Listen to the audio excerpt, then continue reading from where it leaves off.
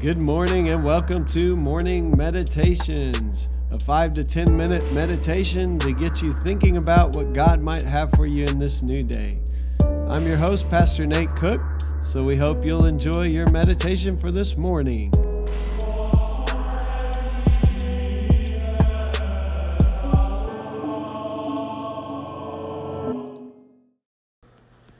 This is Pastor Nate, and this is your morning meditation for Wednesday, June 19th. We're going to read the creation story today. Genesis 1:1 through the beginning of chapter 2. In the beginning, God created the heavens and the earth. Now the earth was formless and empty. Darkness was over the surface of the deep, and the Spirit of God was hovering over the waters. And God said, "Let there be light," and there was light. God saw that the light was good, and he separated the light from the darkness. God called the light day, and the darkness he called night. And there was evening, and there was morning, the first day. And God said, "Let there be an expanse between the waters to separate water from water." So God made the expanse and separated water under the expanse from the water above it. And it was so.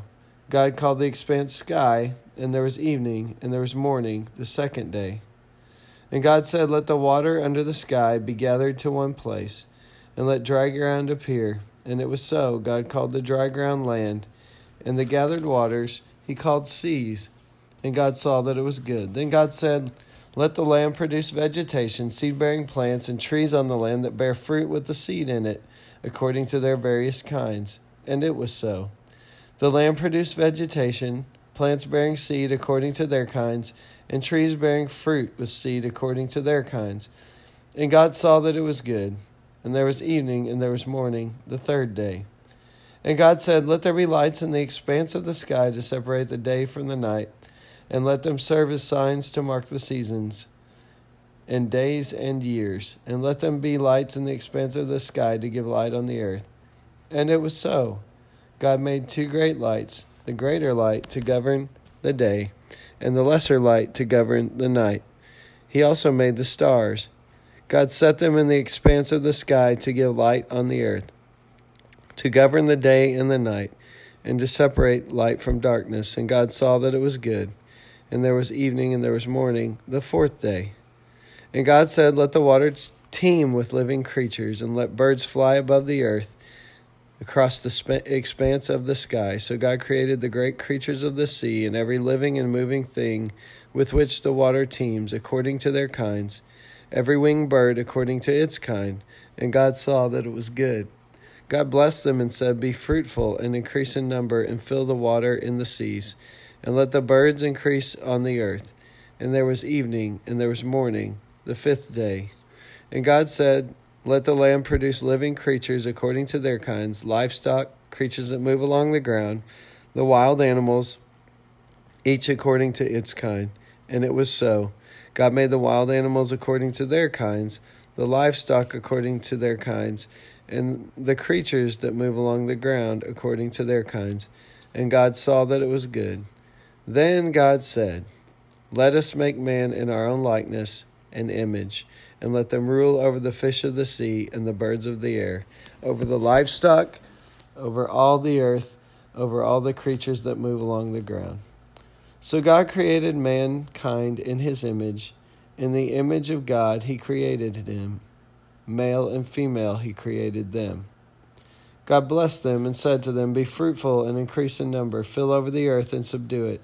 Rule over the fish of the sea and the birds of the air, and over every living creature that moves on the ground." Then God said, "I give you every seed-bearing plant on the face of the whole earth, and every tree that has fruit with seed in it. They will be yours for food. And to all the beasts of the earth, and all the birds of the air, and all the creatures that move along the ground, everything that has the breath of life in it, I give every green plant for food." And it was so. God saw all that he had made, and it was very good. And there was evening, and there was morning, the sixth day. Thus the heavens and the earth were completed in all their vast array. By the seventh day God had finished the work he had been doing, so on the seventh day he rested from all his work. And God blessed the seventh day and made it holy, because on it he rested from all the work of creating that he had done. Well, this is a really familiar passage. It's also a very interesting passage. It kind of lays the foundation for all of Scripture that will come after it. It's this idea that we are created in the image of God. We are created for relationship with God. But one of the things that I really like about the creation story is understanding it in the context in which it was most likely written, and that is in the exile. So many of these stories were originally told as, they were originally told as oral stories. They would just tell them to their kids, and they weren't written down for a long, long time.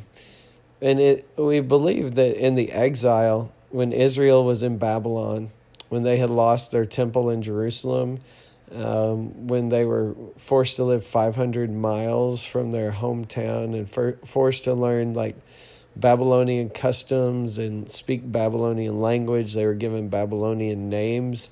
There would be this idea that they would hear Babylonian creation stories. And so the belief is that they probably penned this story to help them remember who they were in the midst of a culture that was very different than what they believed. And so that's a big thing about this story that always sticks out to me, is that it's written almost as a song, so it's easy to remember. And it's written to a people who are immersed in a culture that's very different than what they believe about the world. And it's written to remind them who God is and who they are, and what they believe about the world that they live in. But the other thing that's really interesting in this passage is that the very beginning, the world is formless and void. The words are tohu va. Well, thanks again for joining us for this morning meditation. Hey, do us a favor, rate us on iTunes, or even leave some feedback about our podcast so that other listeners can know how much you enjoy your morning meditations. Hey, have a great day.